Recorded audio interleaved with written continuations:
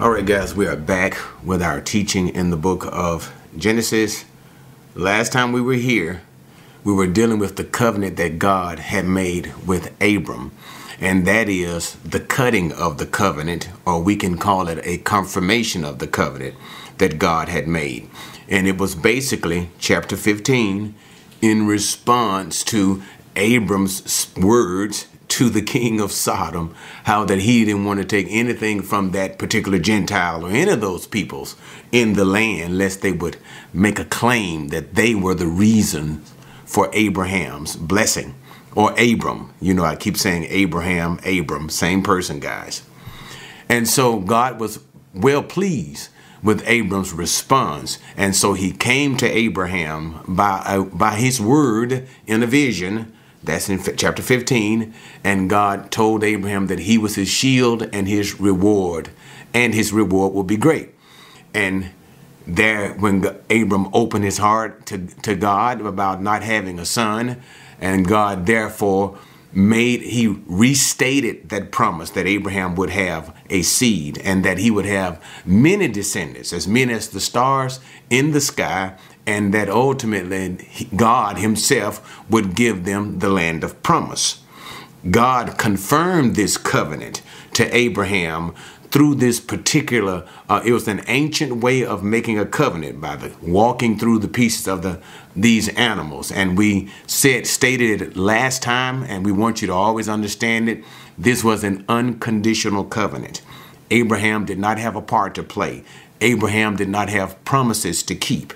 God made this promise to Abram. That's why we call it unconditional. So it was based upon the faithfulness of God. So, and in this covenant, God also revealed a certain things that would come upon the descendants of Abraham, that they would be going to slavery and that they would be misused for 400 years. And after that, they would come from the people who had enslaved them with great wealth, would come back into the land of promise. And then God restated those borders, and then the borders of the promised land and the nations that would be conquered at the time of Abraham's descendants when they came back after those 400 years. We know that they would come back under Moses and complete, well, in a sense, if you let me use that in a generalized sense, they would continue this conquering of the promised land under Joshua. Okay, but anyway, so now we are in chapter 16. A little time, we don't know the exact amount of time has taken place between the issues, what has just happened with the confirmation of the covenant in chapter 15 and the things that are about to take place in chapter 16. But we know that some time has passed. But now what God has we had just looked at a triumph of faith. Notice what I said, guys, a triumph of Abraham's faith, to be praised, to be celebrated. And now we go from a triumph of faith unto the pits of failure. And that's what we're going to look at in chapter 16. All right, so let's begin. Chapter 16. Now, Sarah, Abram's wife, had borne him no children, and she had an Egyptian maid whose name was Hagar. So let's talk about it. We're not going to put a lot of time on all of the particulars, but we want to bring out again, as always, since we're teaching through the book of Genesis, the highlights that are important for us to remember. We remember Sarah, who was Abraham's wife, and that the Bible has told us as early as, I believe this is Genesis chapter 11, that Sarah was unable to bear children to Abraham. All right, she was barren. And we also know about the Egyptian handmaiden whose name we're introduced here is Hagar. And this handmaid, when you say handmaiden, we mean literally slave, guys, a slave. And we remember that when Abram, when he had first gotten into the land, that's in Genesis chapter 12 and in the issues coming up to 13, but Genesis chapter 12, when he had first gotten into the land, a famine, God allowed a famine to go into the land. Abram departed the land, went down into the land of Egypt. There he almost lost his wife Sarah, who was taken into the harem of Pharaoh, king of Egypt. And then later on, through the power of God, they were released. But nevertheless, as a present to Sarah, his new wife, that is the king of Egypt, he gave her many things. One of those things were that he gave her was a servant by the name of Hagar. When I say servant, guys, think slave. This Hagar is that slave that Pharaoh had given to Sarah, that once Abram returned back into the land, they also brought all of those gifts and all of those servants that Pharaoh had given them. So she returned with them, okay? And now this Hagar becomes integral into the lives of Abram, and Sarah, and how she's going to play out in chapter 16. So now we're introduced to these players, Sarah, Abram, and Hagar. Verse number 2. So Sarah said to Abram, now behold, the Lord has prevented me from bearing children. Please go into my maid. Perhaps I will obtain children through her. And Abram listened to the voice of Sarah. Let's do 3 because it helps us to understand what's going on too. And Abram had lived 10 years in the land of Canaan. Abram's wife Sarah took Hagar, the Egyptian, her handmaid, and gave her to her husband Abram as his wife. Okay, now let's take it apart and look at what's going on. So now the issue here is this. All the while, God had been speaking and making these promises to Abram concerning having a seed, that is a son and descendants, okay? He never said how, that is through Sarah. But now here's the thing.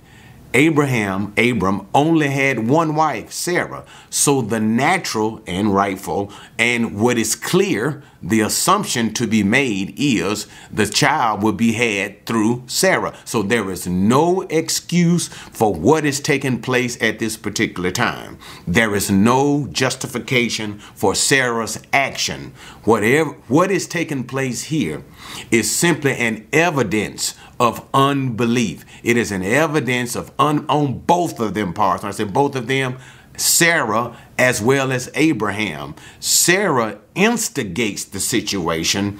Abraham goes along with it. And it is an indication of a lack of faith and a failure. Remember, I just told you guys what took place in chapter 15 concerning Abraham, how his faith was something to be applauded and even celebrated. And now he is going from the heights of faith down into the pits. Maybe I'm being a little too harsh if I say the pits of unbelief. But what I am saying is this: it does not look good for Abram at this time. So let's go on. Let's go back to verse number 2. Let's look at it. Let's work our way through it. So she says, now remember verse number 10 says this, verse number 3. Verse number 3 said they were in the land for 10 years at this time. So remember, we recall Genesis, chapter 12, I do believe, that Abram was 75 years old when God had called him to go into the land of Canaan, and he arrived there. Okay, and we also remember that Sarah was 10 years younger than Abraham. So that means at this time in Genesis 16, where we are now, Abram is now 85 years old. Sarah is 75 years old. So what is important? Abram is old and getting old, but still he's not beyond the length of time that he's able to make a child. Abram can still make a child, okay? But as far as Sarah is concerned, at 75 years old, the understanding is she is now beyond menopause. Okay, she's the time for her having, the monthly cycle or whatever, and being able to conceive and bear children has departed. And so Sarah is now not believing God at this. And that's what she should do. That's what, and we're going to see that later on at the end of this. That's what she should do, but that's not what she's doing. She's not believing God. She's not turning to God. She's not praying or asking God for instruction or guidance. She's not doing any of that. She is now beginning to work according to her own way of thinking.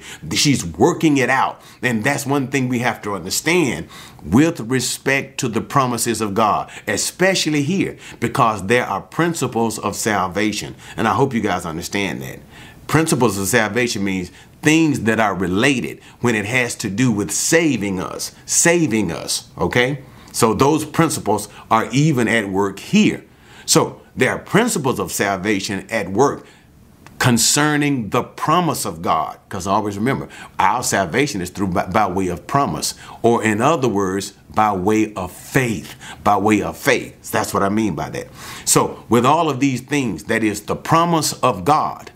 The promise of God can never be accomplished with human hands. There is nothing that we can do in order to fulfill, or to make it happen. Make it happen. Make the promises of God. We cannot help it. It is something that God alone must do. God alone must fulfill his promises. And here in the text, as we understand it with the promise that God has made to Abram about giving him a seed, God alone must give him the seed. It is improper for Sarah or even Abraham to try to come up with some situation in order to achieve the promise of God. There is nothing we can do to achieve what God has promised. And again, remember I just said about that principle of salvation? There is nothing that we can do to save ourselves. Salvation is the work of God alone. And see the relationship? But nevertheless, so she is saying, the time of women for me is now beyond. So now, legally, and here's what you have to understand as well.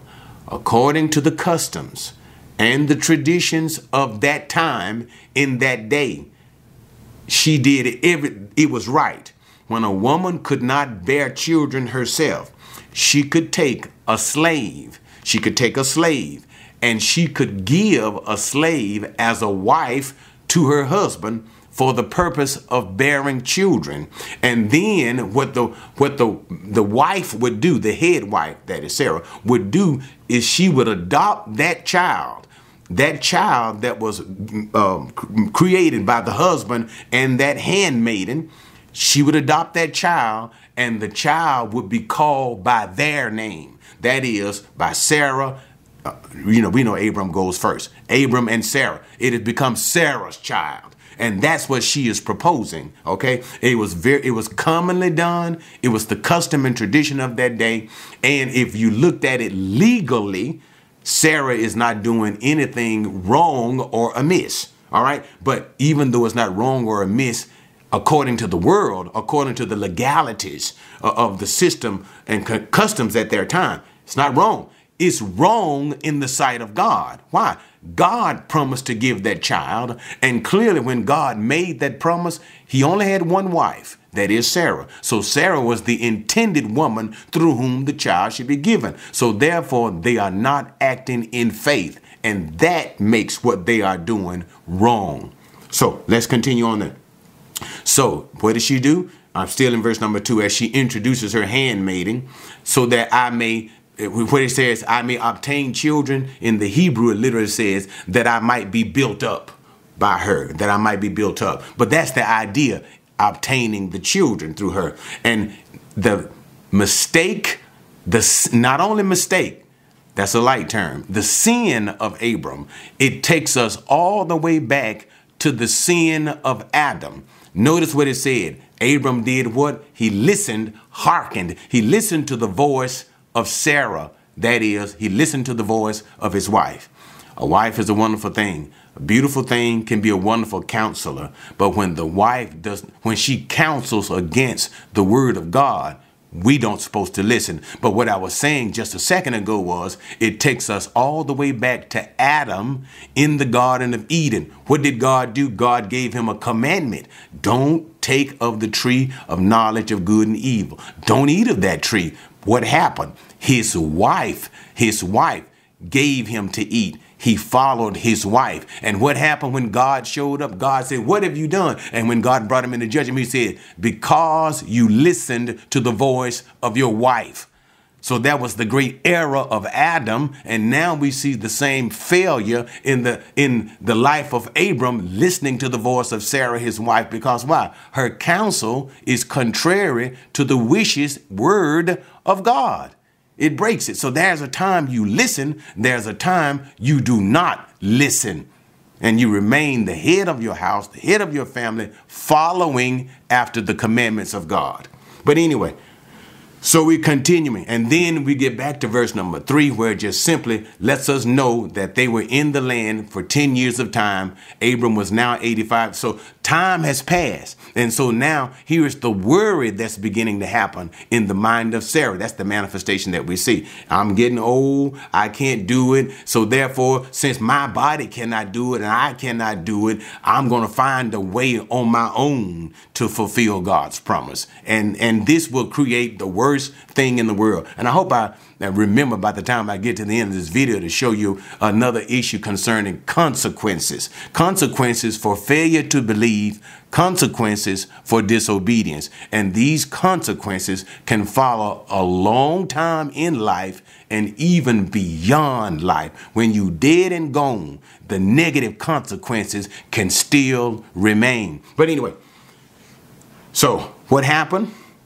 Verse number 3, let's look at that part again. We know it's 10 years. So Abram's, they were in the land. Abram's wife, Sarah, what did she do? She took Hagar, the Egyptian, her maid, and gave her to her husband, Abram, as his wife. Now, let me talk about this part, because this is an interesting part too. Remember, Hagar was a slave. She was Sarah's slave, okay? And legally, she could do this. So what she did was, she elevated Hagar.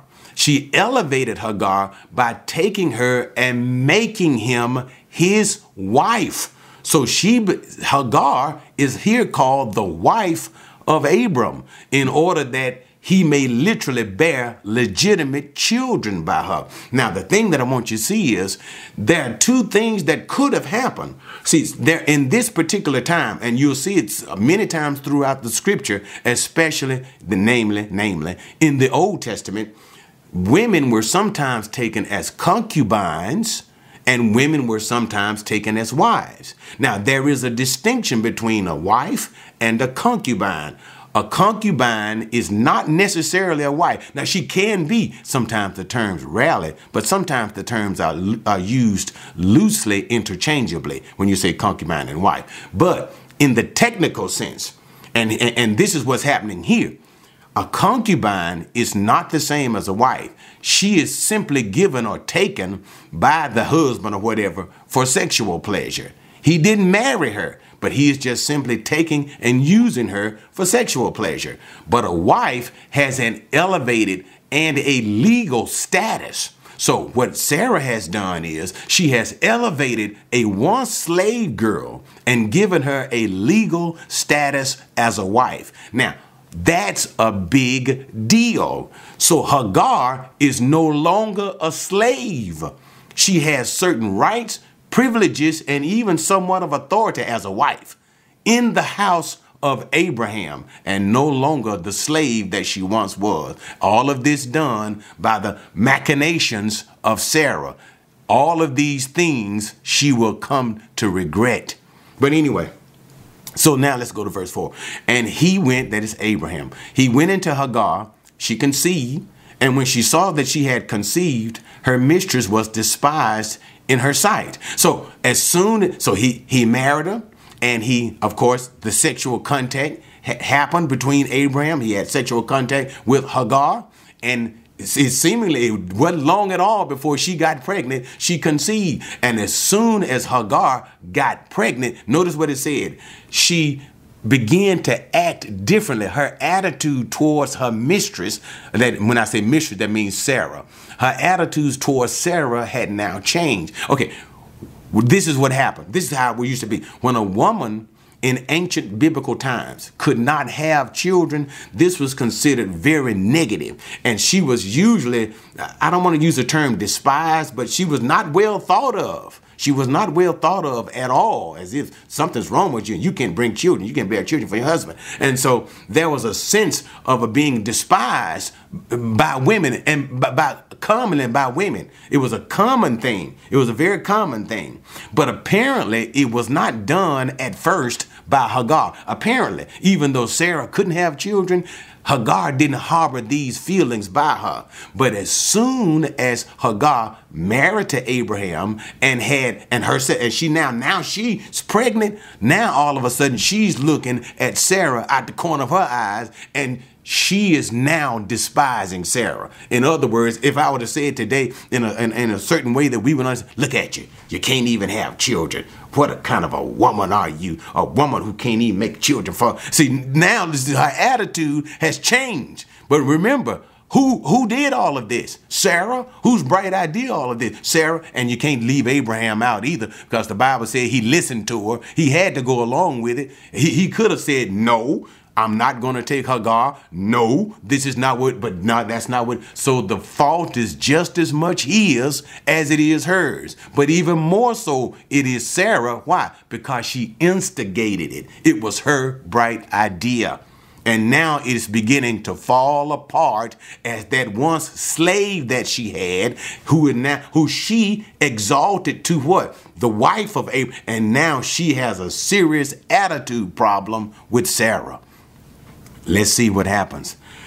And Sarah said to Abram in verse 5, may the wrong done me be upon you. I gave my maid into your arms, but when she saw that she had conceived, I was despised in her sight. May the Lord judge between you and me. Now notice she invites the Lord into this situation now. May God get you, Abraham, for what happened. Well, it's not his fault completely. You started all of this. But notice what she said. May the wrong be done unto me. Referring to the mistreatment that she is now getting from Hagar. Okay. And then she simply just reminds Abram, I gave Hagar to you to bring children for me and for my benefit. And now look how Hagar is treating me. And then she brings God in and say, and let God judge. It's in the sense of who's right in this and who's wrong. How confused we can sometimes be when we make a mess of our lives, and then we invite God to, and that's what's going to happen. And can I be a little premature in this, guys? So often we ask God to get into the cleanup business. We ask God to get into the salvage business. What do I mean when I say that? God gives us clear, precise instructions how to live our lives, how he expects us to do and what he wants us to do. Instead of us doing what God clearly states for us to do, we decide, like Frank Sinatra, to have it our way. We do it our way. We make a mess of our lives, and then we fall on our knees and we ask God to clean up our mess. Dear God, please get into the salvage business and the mess that I made of my life. Can you fix it back up so that it can give you glory? Sometimes God makes us suffer and suffer long for that. That's the discipline of God. It's also the wisdom of God. He makes us suffer in that thing, and mercifully,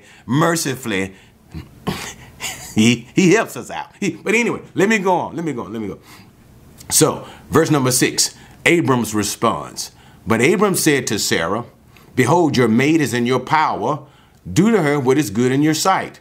So Sarah treated her harshly, and she fled from her presence. So what happened? Abram said, well, technically, even though she did you gave her to me as wife, technically, she is still your slave. And since she is your slave, you have the right and authority to do with Hagar whatever you want to do with Hagar. So here says, she's your slave, do what you want to do with her, right? And notice immediately, what did Sarah begin to do? It says she treated Hagar harshly. This word being treated harshly, this is the same Hebrewism. When I say Hebrew, the Hebrew wording, okay? That is basically used when we look at the book of Exodus, when we see how the Egyptians treated the children of Israel. What's so crazy about this? In the Exodus, you see how the Egyptians treated the children of Israel harshly. Here, you have a Jewish woman treating an Egyptian harshly. All right. And here's the thing. she has that authority to do so, to make her a slave again. Even legally at that time, she could make her a slave again. But that doesn't make it right. Treating her bad this way. First of all, see, it's a mess, ain't it? It's a mess, isn't it? Okay, let's look at it. Hagar acting a fool, and now Sarah acting a fool. If I asked you a simple question, who's right? You come up with really nobody's right in this whole thing. It is a mess. And so now Sarah is on Hagar. She's roughing her up and it's not. And think about this thing. The woman is pregnant. The woman is pregnant. You know, that's not good for Sarah to act that way. But nevertheless, she treats her so bad until Hagar, being pregnant, runs away. She runs away. Where are you going, Hagar? And what are you going to do? Those questions are going to come up. Okay, let's keep going.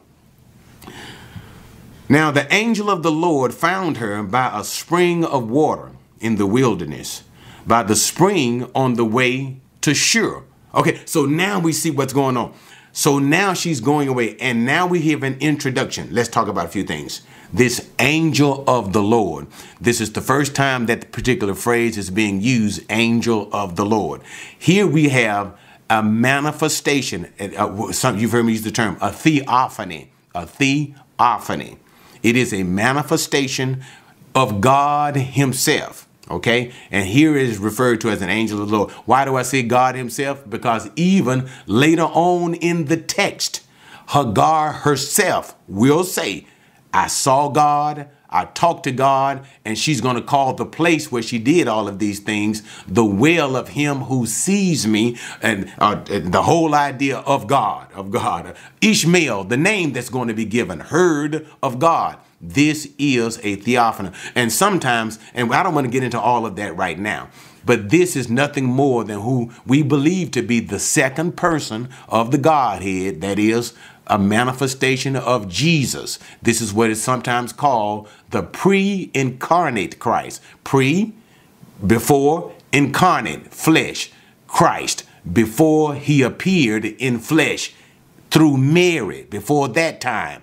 Jesus is still God, and he has made an appearance at this time. And as a matter of fact, all of such appearances throughout the Old Testament are the pre-incarnate Christ, which the ones that relate to angel of God, or right here, angel of Yahweh, angel of the Lord. All of that is referring to that at this particular instance. Okay, so this is the first time that we see that particular thing.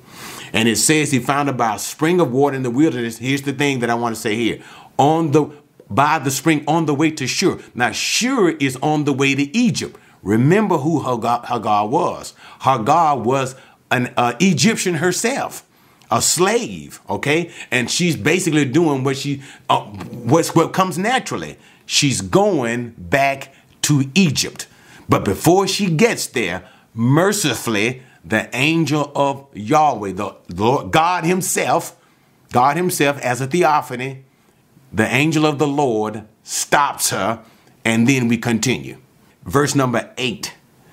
He said, Hagar, Sarah's maid, where have you come from and where are you going? And she said, I'm fleeing from the presence of my mistress.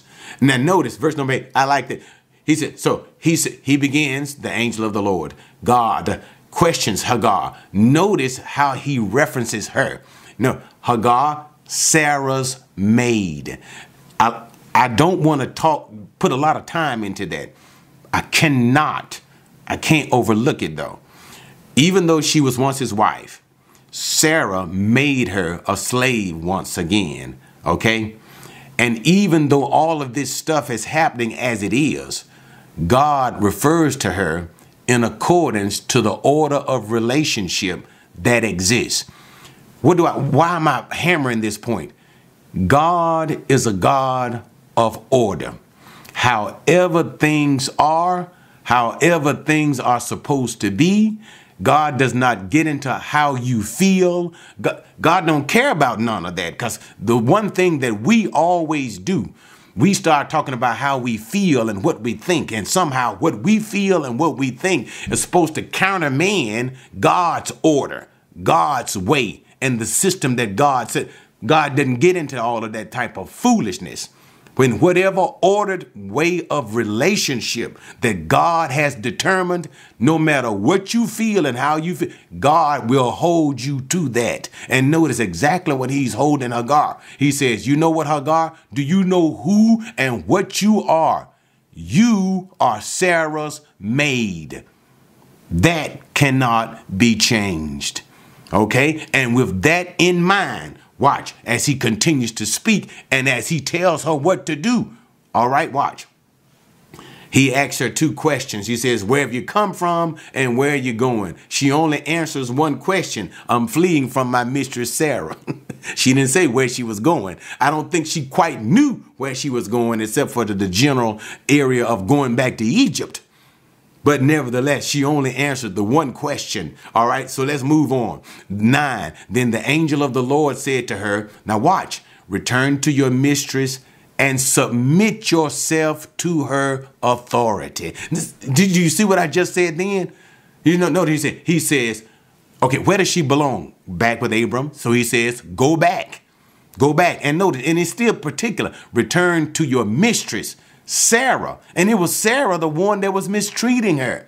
And notice who God told her to go back to the very one who once mistreated her, reason why she had ran away in the first place. Isn't that interesting? You said it's some things you just simply cannot deny about God and his way of doing things. Notice, and then he says, submit yourself.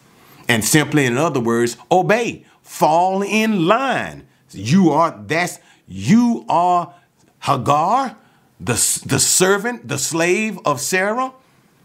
Then you need to act like that's what you are. Submit yourself to this authority. And always remember, in such submission, there's always a blessing of God. God is simply a God of order. Okay, there is no confusion with him. He even respects the orders of relationship of men. And notice it is done even here. So he tells her to go back home and be obedient to Sarah. Forget all that despising your mistress. Forget all that high-mindedness that was developing with you. Even though you're pregnant with Abram's son, forget all about that and just simply act like you're supposed to act as Sarah's servant. Going on. Okay, so moreover, the angel of the Lord said to her, and in these things, now here's the blessing. Remember, I always told you, there's always a blessing in obedience. Verse 10, he said what? I will greatly multiply your descendants so that they will be too many to count. The angel of the Lord said to her further, behold, you are with child, and you will bear a son, and you shall call his name Ishmael, because the Lord has given heed to your affliction. Might as well keep reading it. We'll come back to it all. He will be a wild donkey of a man. His hand will be against everyone, and everyone's hand will be against him. He will live to the east, and that is in the midst. When it says to the east, all of that, that literally is in the face, before the face, or in defiance. He will live to the east of all of his brothers. Okay, so now let's go. Here's also a blessing that is given to Hagar, as well as a prophecy concerning the descendants that she will have through this child. So what happens? This is the only time that I can recall where God said to any woman, God has never, to my knowledge, said into any woman, I will multiply your descendants. That he made that promise to a woman. Here remember how he made it to Abram early? We've been seeing that all throughout Genesis since chapter 12. Now he literally makes this to a Egyptian woman. Okay? That there'll be too many to count. Then he begins to talk about that particular child that he had. This is the first time also in scripture where God speaks of the child and says it would be a son. First time for that. This is also the first time where God actually gave a name to the child. So Hagar, see, there's a great blessing. Just go home. Go home. Submit to the authority of Sarah. And the whole point of God said, I'm going to bless you. I'm going to just do what I say. I will bless you. Right. And then he said the name of that child will be Ishmael. The name literally means God hears, heard of God. It means God has heard. In other words, why? Because God has heard Hagar. He's heard your affliction. See, notice, even though God sent her back home to Sarah, right? He's not denying that Hagar has been mistreated. God simply says, I acknowledge Sarah didn't treat you right. You're not saying you did everything right, but indeed, Sarah was rough on you. And God himself, he's merciful. He's pitiful. He understands it. And so now he says, name him Ishmael. God hears. Okay, God hears. But now, again, let me make it look. At the same time, this thing will be a double-edged sword. God hears. Because remember, let's go all the way back. When we get to at the beginning of the chapter, when Sarah concocts the plan. Why? Because she's old now. Because she's 75 years old and Abraham's 85. Think they're running out of time. She thinks Sarah has already run out of time, right? And Abraham was about to run out of time, right? But what did they not do? Don't talk to God. They didn't talk to God. They didn't. And notice, God hears. Notice, it's going to become almost like a slap in the face to Abram and Sarah. Because why? All you had to do was talk to me, Sarah. And guess what I would have had? I would have heard you. All you had to do was talk to me, Abram. Abram, you ought to know. I hear you. But you didn't talk to me. You made your own plan. And this plan is going to backfire dramatically. As it already has begun to happen. But anyway, let's finish this thing. So he begins to prophesy, share that, concerning how those descendants of Ishmael will be at verse number 12. When he says a wild donkey of a man, and the language is not to be understood like in our day, a wild man. But the wild donkeys of that day basically would migrate and go to different parts of the land. And so basically what he's saying is this: the people, the Arabs, the people that will come from Ishmael are going to be nomads. They're going to be traveling people like the wild donkeys of that day, going from place to place, going from place to place. That's what he means by that. Okay. And then he begins to talk about the nature of the people, the descendants of Ishmael. His hand will be against every man. That speaks of aggression. That speaks of, in other words, as they meeting people, they will be the aggressors. They're going to be the one to start problems, start fights and things of that nature. You got it? And everyone's hand will be against him.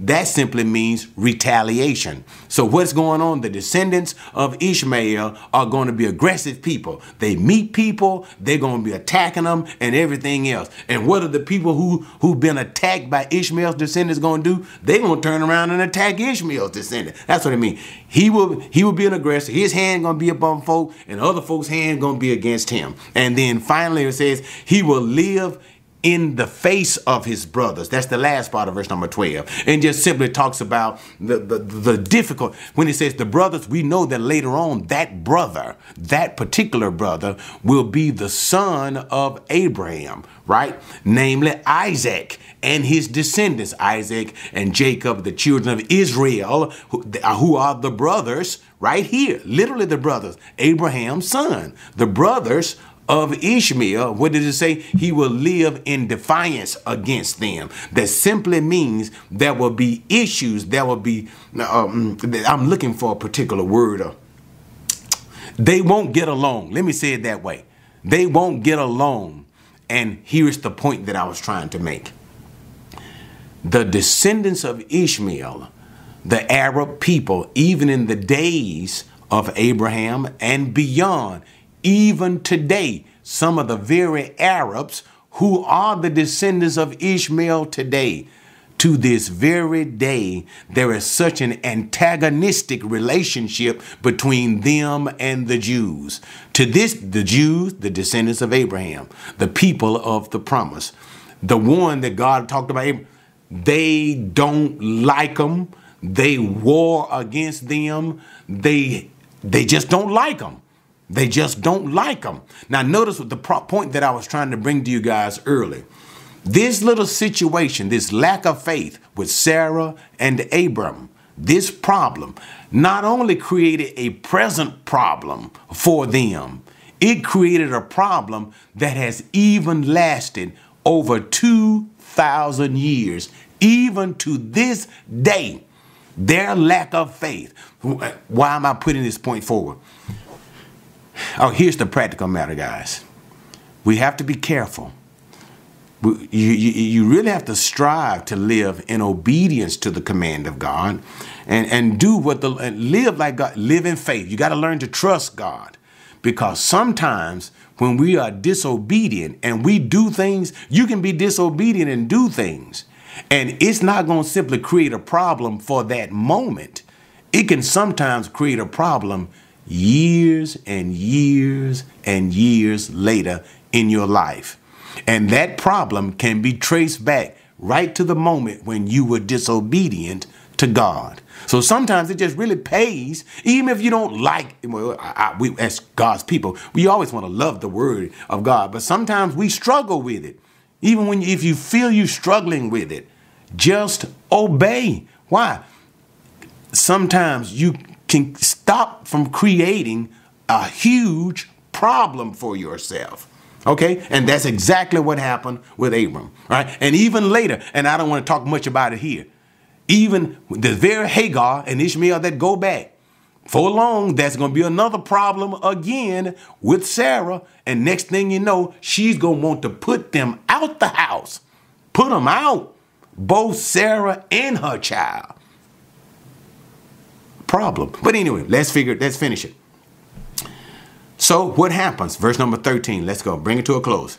She called the name of the Lord who spoke to her there. Notice she called the name of the what? The Lord who spoke. Once again, remember I said that this angel of the Lord is not simply an angel. Notice now, this angel of the Lord is now simply called the Lord. The Lord. That's why we called it a theophany. Theophany means a manifestation of God's presence in some way. This was God himself. Okay? She called the name of the Lord who spoke to her. Notice what she says about him. You are a God who sees me. You are a God who sees me. El Roi, the God who sees me. So she knew it was God. Have I even remained alive after seeing him? And so, and remember, it was always a taboo. People believed that if you saw God, you would die. Okay, you saw God, you would die. But that's not true. God can reveal, God can make himself seen in such a way that we don't die.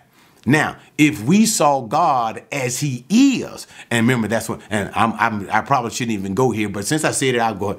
If we saw God as he truly is, that means to see God in the fullness of his glory.